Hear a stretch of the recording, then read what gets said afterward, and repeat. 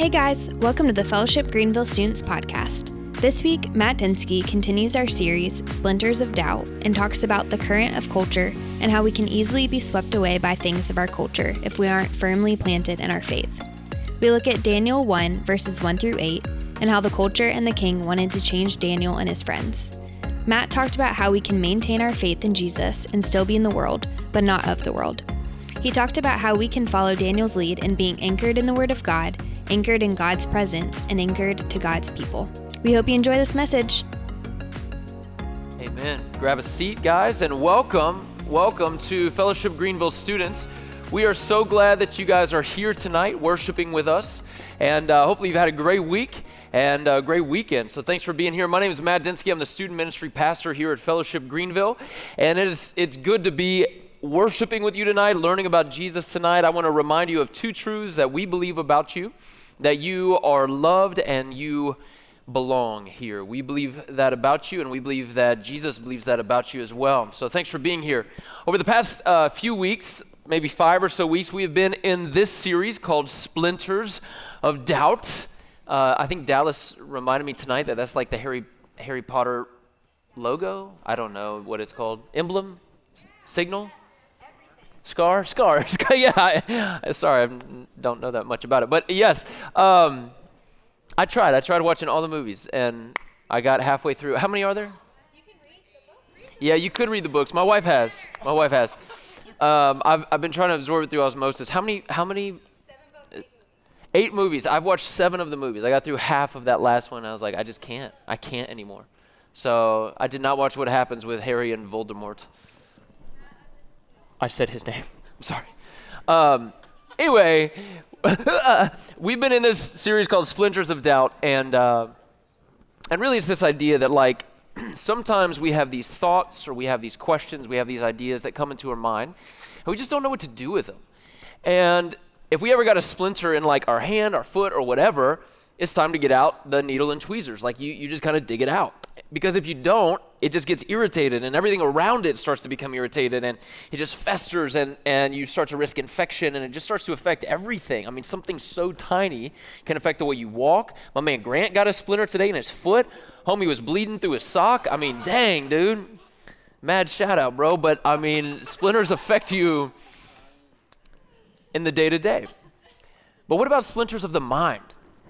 Like when you just have these thoughts that come in, these things, you're like, I don't know what to do with that. There's no needle and tweezers for your mind. So how do you navigate questions or thoughts that come in which lead to doubt?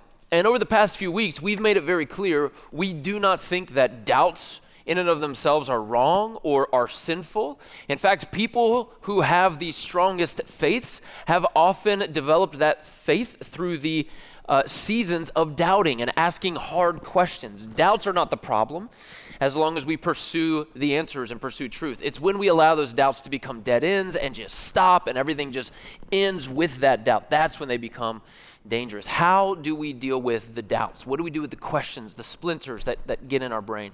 And we've walked through a few weeks like personal pain, when you've gone through just tough things in life and it's just kind of wrecked your faith, and now you're just asking questions like, man, God, why would you? How could you?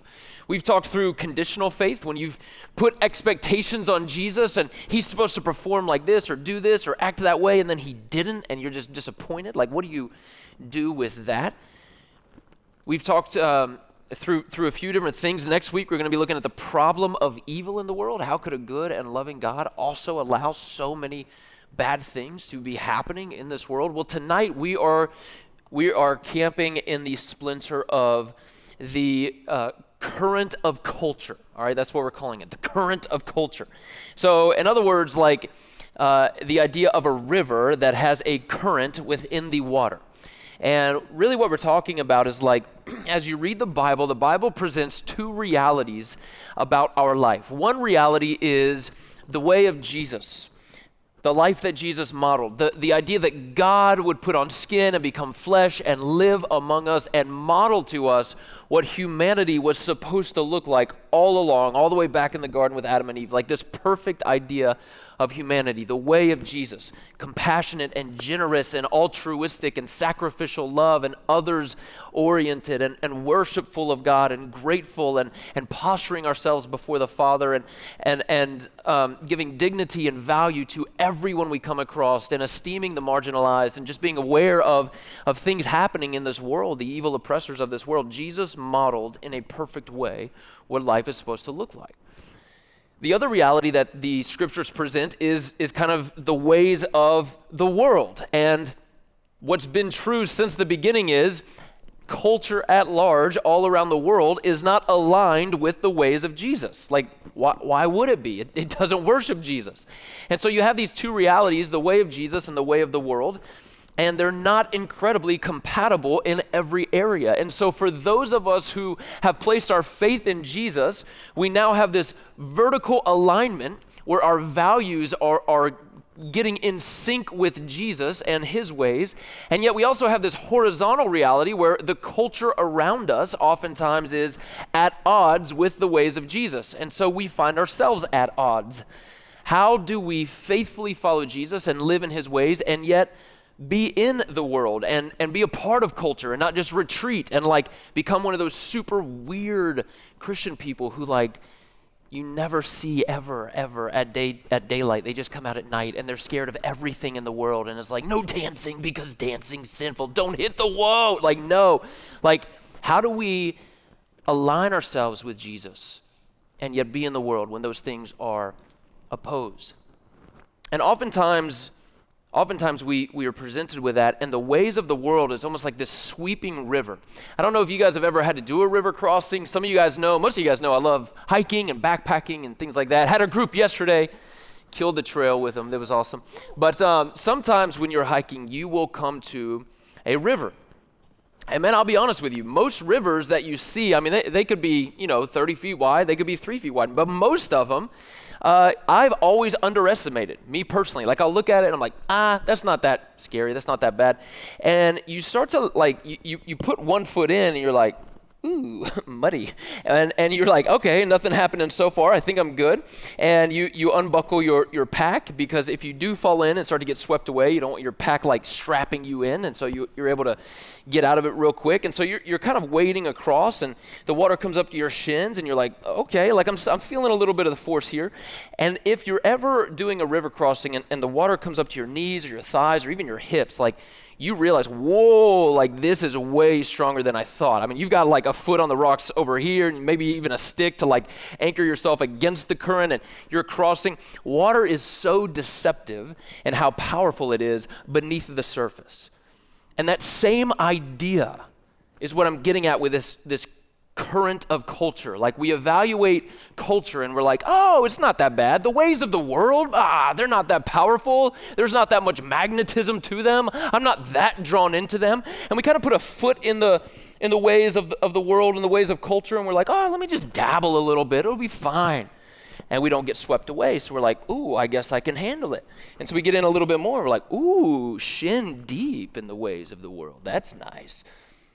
And we're not swept away. So we're like, oh, maybe just a little bit more. And before we know it, we are like in the middle of this thing. Our footing is lost, and we are being swept away down a current that is taking us far, far away from where we were once anchored in Jesus.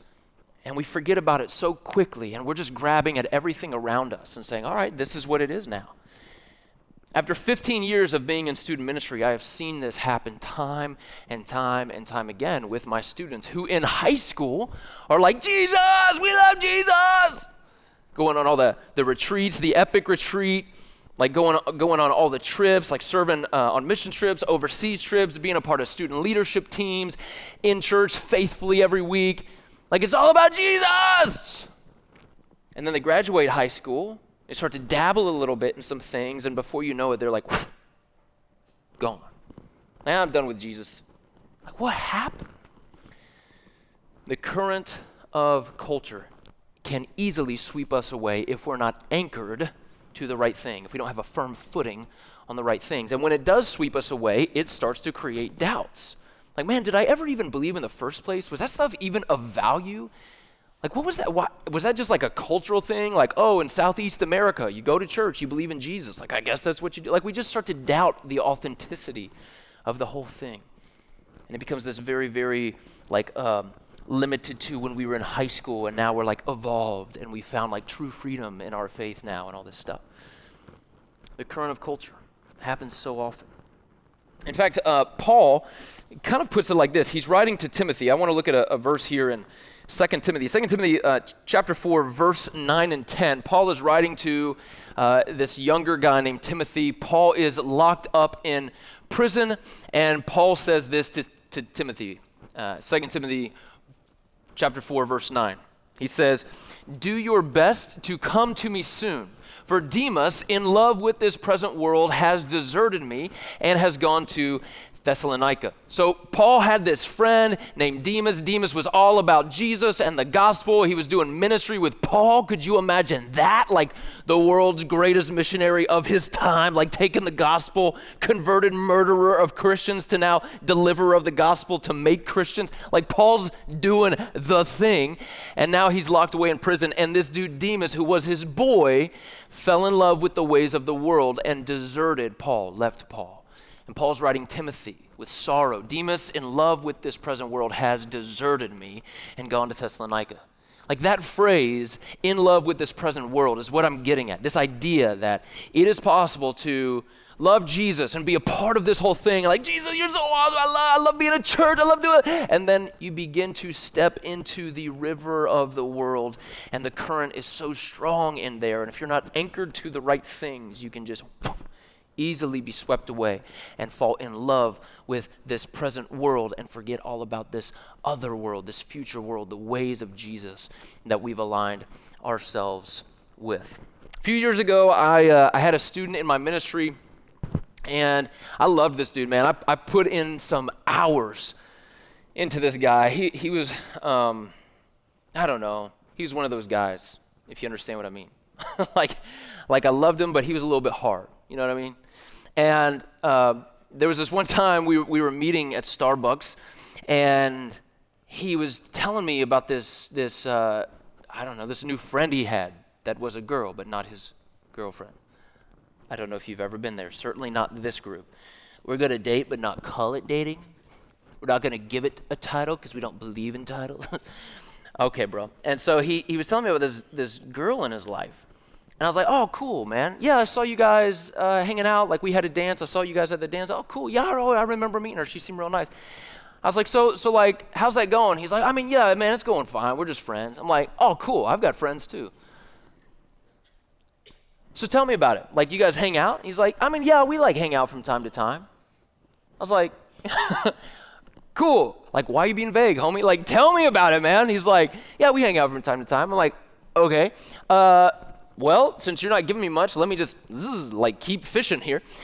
When you guys hang out like, you go to like Frankie's Fun Park hang out, or she like comes over to your house hang out? And he's like, well, she comes over. I'm like, okay. So when she comes over and she hangs out, what are you guys like in the living room playing board games with the family, like Scrabble, triple word score with your parents, or like you guys somewhere else in the house alone? He's like, I mean, yeah, we're down in the basement. I'm like, sweet. Like, dude, you being sketch, homie. I'm like, okay, so when you're hanging out with your friend in the basement with no adults around, because all friends do that, what are you guys doing? Just like watching Netflix? He's like, yeah. I'm like, all right. Netflix and chill was not a term back then. It's been originated since this conversation. But I was like, okay, so you guys like, you're a friend that you're not dating, and you guys hang out alone in the basement, watch Netflix. You guys like sit on different seats, like you're on a recliner, she's like across the room, or you guys like on the same couch? He's like, no, we're on the same couch. I'm like, okay. What do you guys like sit, close to each other, next to each other? You guys cuddle? I mean, I said it, man. I was like, so you guys like cuddle up? He's like, I love it when students don't think you'll ask them direct questions. I love it. He's like, I mean, yeah, man. Like sometimes we'll sit there and like, we'll hold hands. I'll put my arm around her. Like, we'll like lay down. I'm like, okay, cool. So the girl who's just your friend, who you hang out with alone and you also like cuddle a lot with. Sounds like friends with benefits to me. But we'll keep going down this road. So you like, you let me just ask you this, man. You ever kiss her? And he goes, I mean, like, homie, like, dog. You're like, yeah, yeah, like, it's whatever. I'm like, okay, so let me get this straight, man. Let's just call it what it is. When you guys are alone, I asked him a few more questions, but I won't go down that road. I said, all right, when you guys are alone, you guys are very physical together. He said, yes. I was like, okay. Thank you for being honest with me. But you're not dating? No. Okay, but you guys hang out and fool around all the time? I mean, yeah, man. I was like, all right, dude, like, you need to be fair to her. Like, we need to talk about some stuff here, right? And so he got super mad at me with this conversation. Like, he just blew off. I've been invested in this dude for a couple of years. He was, like, so furious that I would even ask these questions, like, oh, I'm sorry, dude, I care about your soul. Like, my bad. And he just blew me off for, like, 6 months. And then 6 months later, he reaches out to me out of the blue. Long text. You ever get a novel text? Like a multi-thumb scroll text? You know what I mean? Like, oh, gosh, I need my reading glasses. Thank you, someone. And it was basically like, dude, you were so right. I was being such an idiot. I was fooling around with that girl. In my mind, I'm like, really? Like, I was not treating her right. I was not being fair to her. I was not clear with my intentions. I didn't handle her well. Like, I was being an idiot. I'm sorry. You were right. Would you forgive me? I was like, dude, of course, man. And so we started to rebuild that relationship. And he started to, like, just get very passionate about his faith in Jesus for about a year. And then all of a sudden, he started to trickle off. And this was the nature of this relationship together. When he was a senior, like the last week of his time in our ministry, he came up to me one night. And it was like a farewell night. He's like, dude, man, thank you so much for everything you've done. Hey, I just want to let you know I finally figured it out. And I'm like, figured what out? He goes, oh, dude, I figured out like how I can have the best of both worlds. I'm like, what are you talking about? He goes, dude, hear me. Like, I'm going to maintain my faith in Jesus. Like, when I go off to college, I'm still going to go to church. I'm going to be a part of a church, and I'm going to find community and all that. Like, I'm going to get plugged in and be a part of that. However, on the weekends, I'm still going to go to all the parties. Like, I'm going to go to the frat houses and the parties and things like that. Like, I figured it out, bro. I was like, dude, this is not a new idea. I don't know if you think you've discovered, like, the double life thing, but people do this. He's like, no, I figured out how I can, like, have fun and drink and party and do all those things I love doing, and then also how I can also, like, walk with Jesus. And I'm like, man, like, in that moment, my heart just shattered for him. Because, for one, I put years into this dude, but two, he's living in this delusion of, like, I can somehow have the best of both worlds without any consequences of being conflicted in my value system. The idea that the scriptures depict is there is a way of Jesus and a way of the world. And some things do overlap. Like, you can't just retreat from the world and be just weird and like a hermit that lives in a cave somewhere. But you also can't dive into the deep end and still claim like, oh, I'm still aligning with Jesus. Like, it just doesn't work. And in his mind, he had cracked the code. I figured it out. Like, dude, you're so confused, man. You're so conflicted. And so what do you do with this whole idea of like the cultural current in the river? Because the reality is it's appealing in some ways. Like, there are things that the culture offers that's fun. Like, I love having fun. But the question is not like, how deep do we go in? The question is, how do we remain anchored to Jesus? Like, that's the guiding question. So I want to look at a story. This is one of my favorite stories in the whole Bible of a young teenage guy. Probably 15, 16 years old. So you guys should be able to relate. His name's Daniel. And he's found in the Old Testament. In fact, he's got a whole book. So let's go to the Old Testament, the book of Daniel.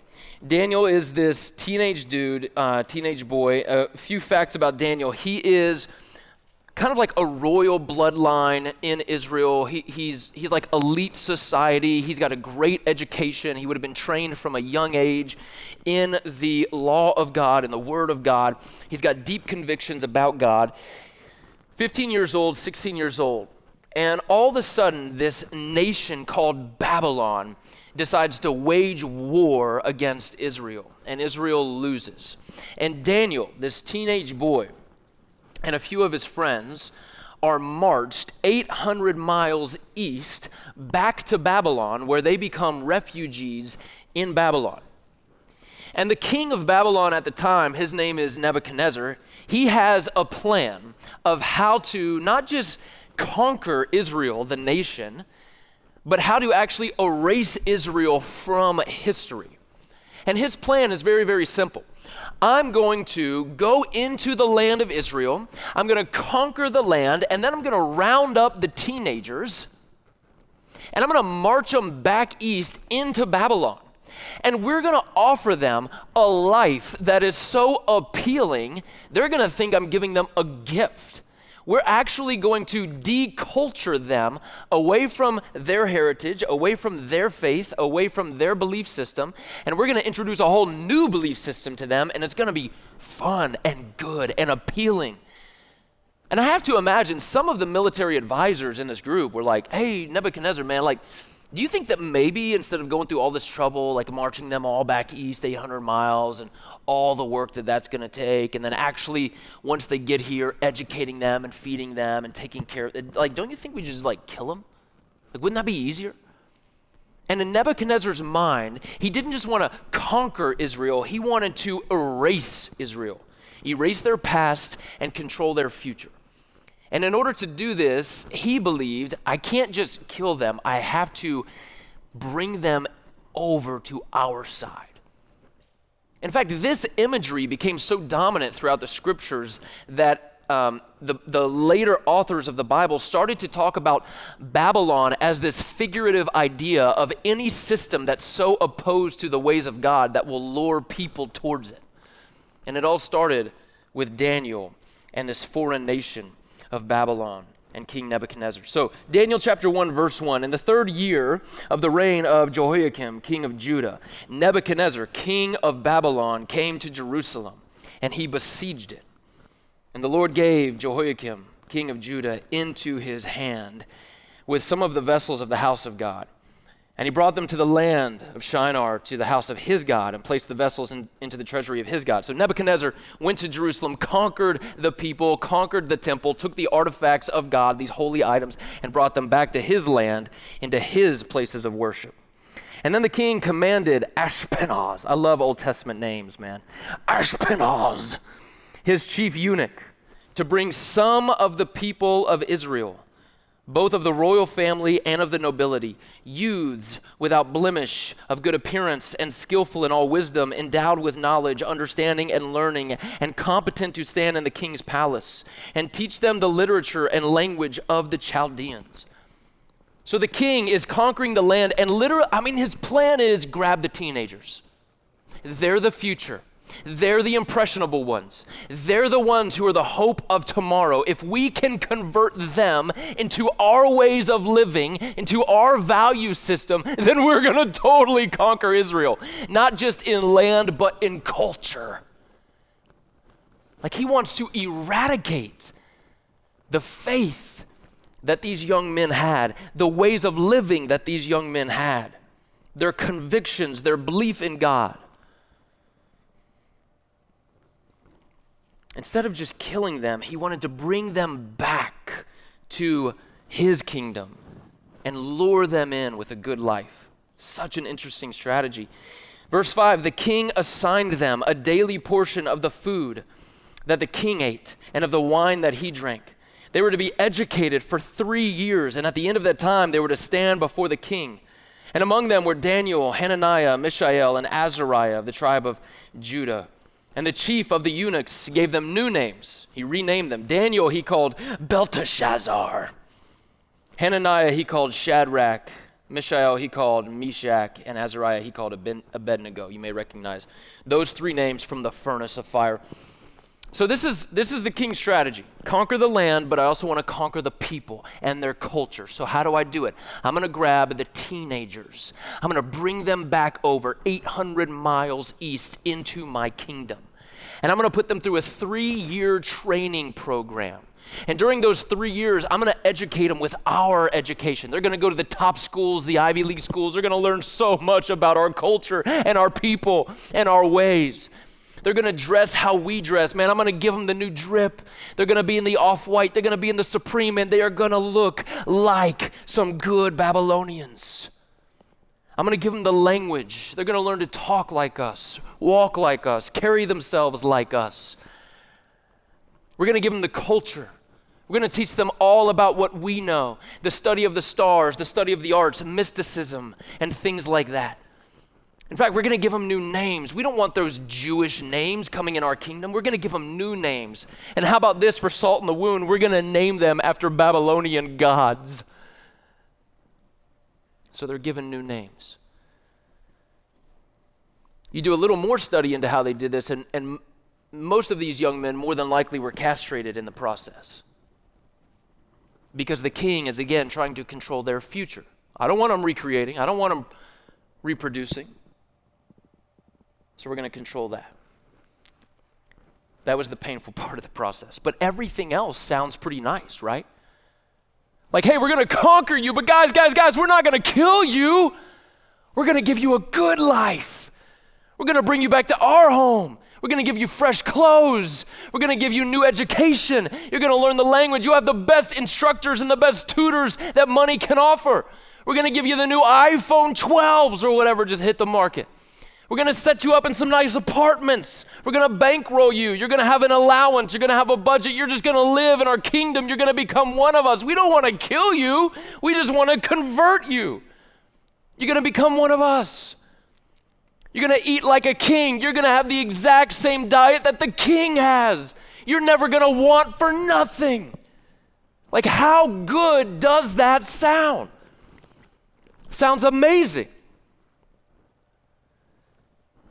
To have top shelf food, top shelf clothes, top shelf education, top shelf culture delivered to you, and all you have to do is embrace it. That's all you have to do. This magnetism, this draw to these young men of like, we're going to offer you something better. I know you're scared that we're going to kill you. We're not. We're actually going to give you something better. Do away with your God. Do away with your faith. Do away with your religion. Do away with anything you learned growing up. You don't need that here. This is better. It's the current. Just get swept away by it. Just step into our ways. Step into our culture. And just allow yourself to get taken. So what's amazing is the story of Daniel.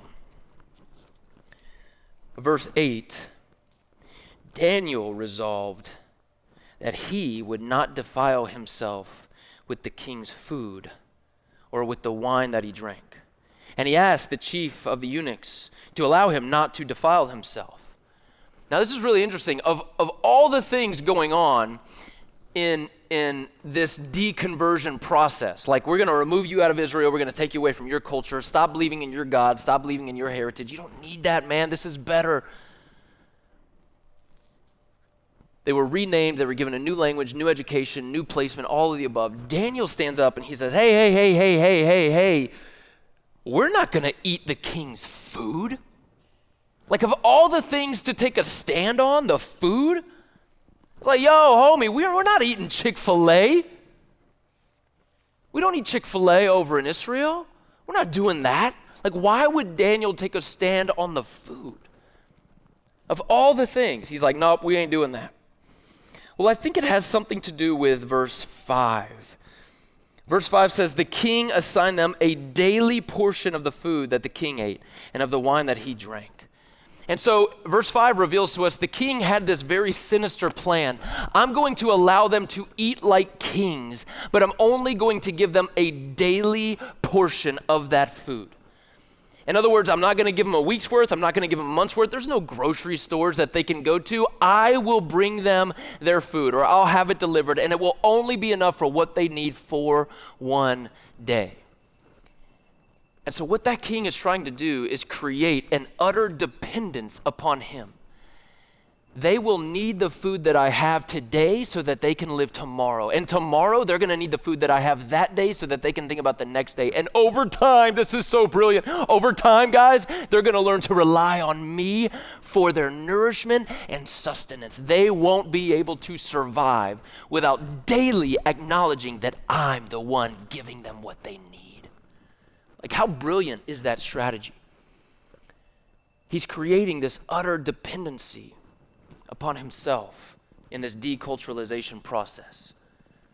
Daniel stood up and said, nope, not that. We're not doing that. Because I think Daniel, being educated in the Word of God, being rooted in the Word of God, realized two things. One is, this is against what God has instructed us in his Bible. We're actually not allowed to eat this kind of food, Nebuchadnezzar.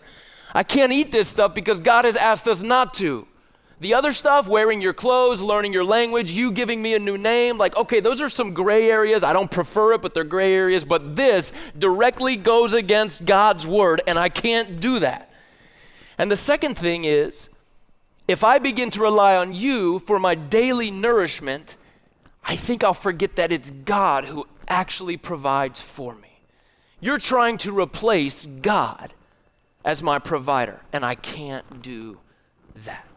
It's God's Spirit, it's God's presence that gives me what I need on a daily basis. Isn't this how Jesus taught us to pray?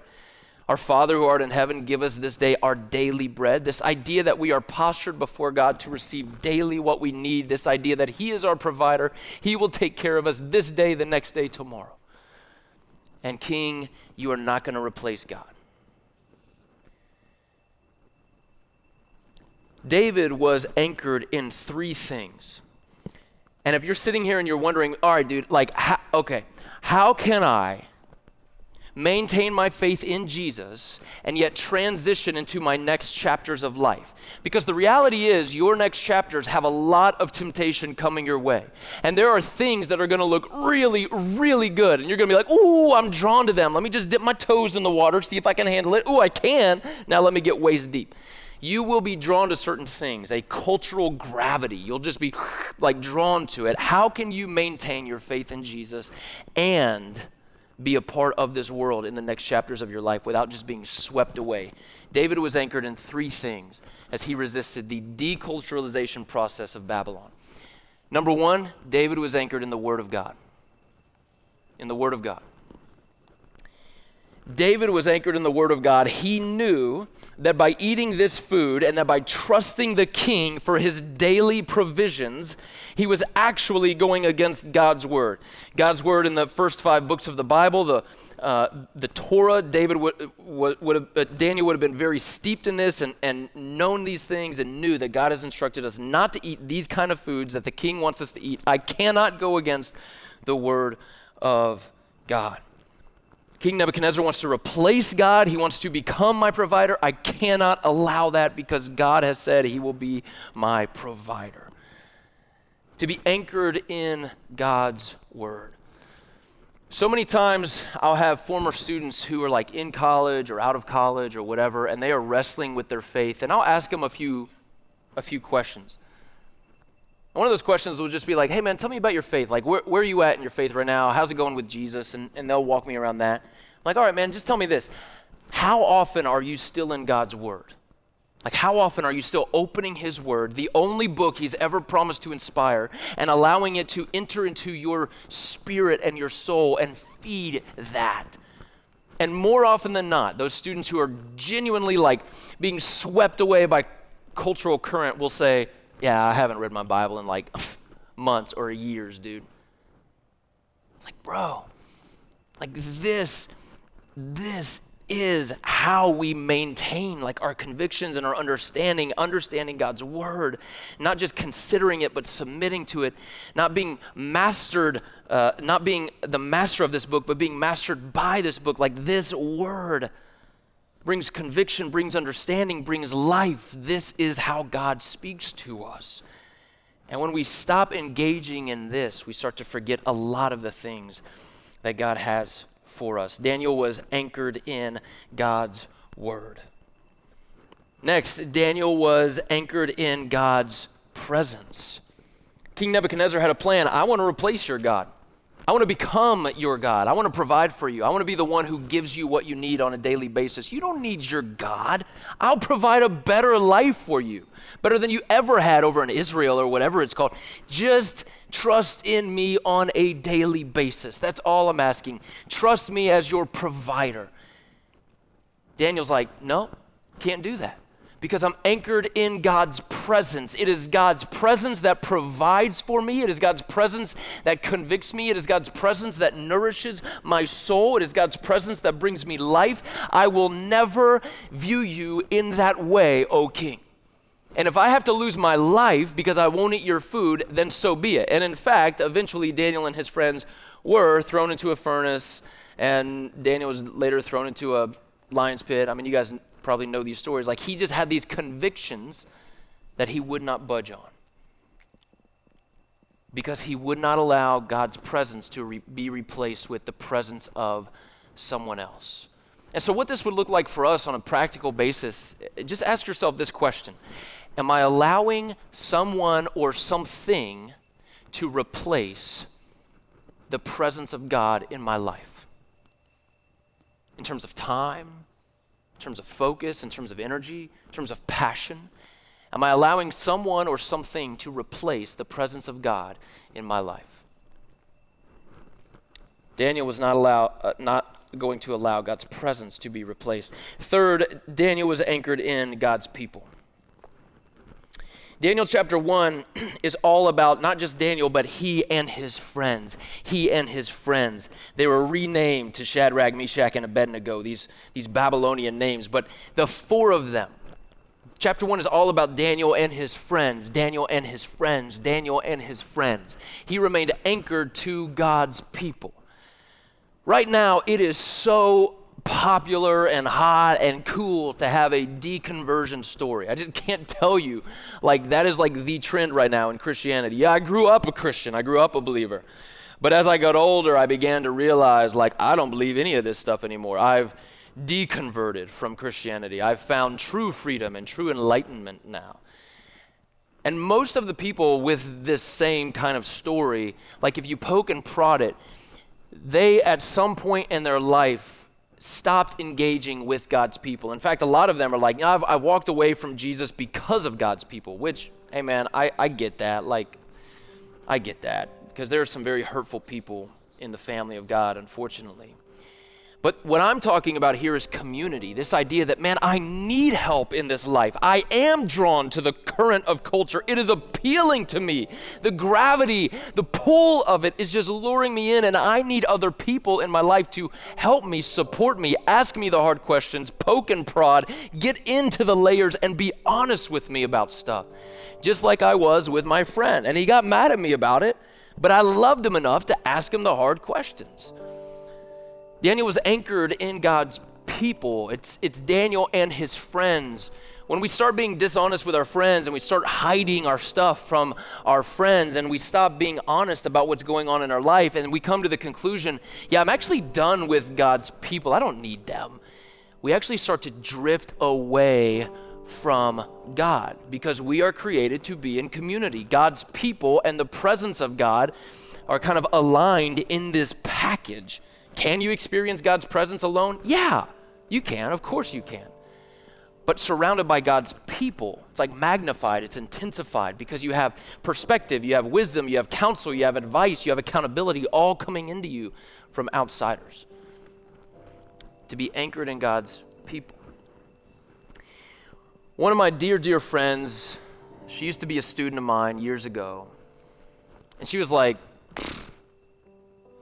dream student, man. There every week, super passionate about Jesus, in love with Jesus, growing in her faith, going on the mission trips, the service trips, overseas, things like that, student leadership teams, involved in like the deep stuff, consistent all the time, just like, I love Jesus, like I just love Jesus. She went off to college and she called me a few months in and was just having this like crisis of faith. Like, I don't know what to do. I wasn't expecting this. It's like, it's okay. It's okay. You're asking some questions. That's okay. Let's talk about them. Let's navigate them. So we did. We had a long conversation, and we had a lot of conversations that freshman year of college. And she just kept coming to the conclusion that she's just not sure. And that's an okay place to be.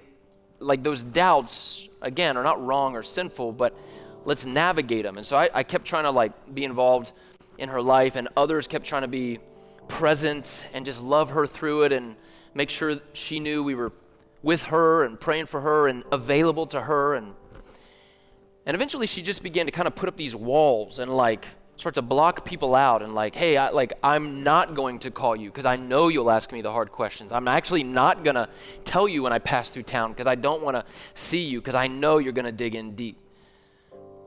Like when you start to intentionally avoid people because you know they're going to put a finger on things that you know are wrong, that should tell you something, like something's going on in your heart there.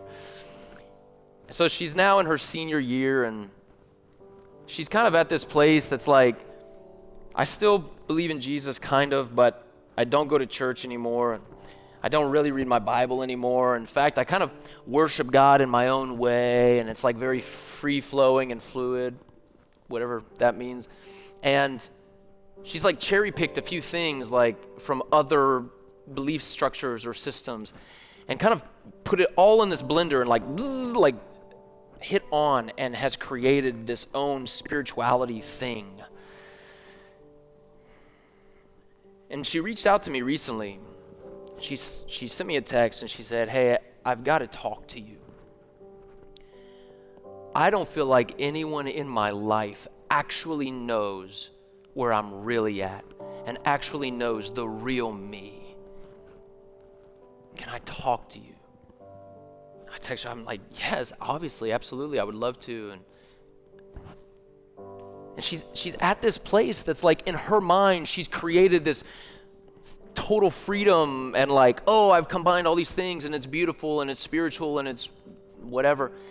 But deep down, she's more conflicted than she's ever been. She's more confused than she's ever been. She feels like just wandering in this fog of like, I just don't know anymore. Nobody knows me anymore. I don't know them anymore. Like, I just feel alone.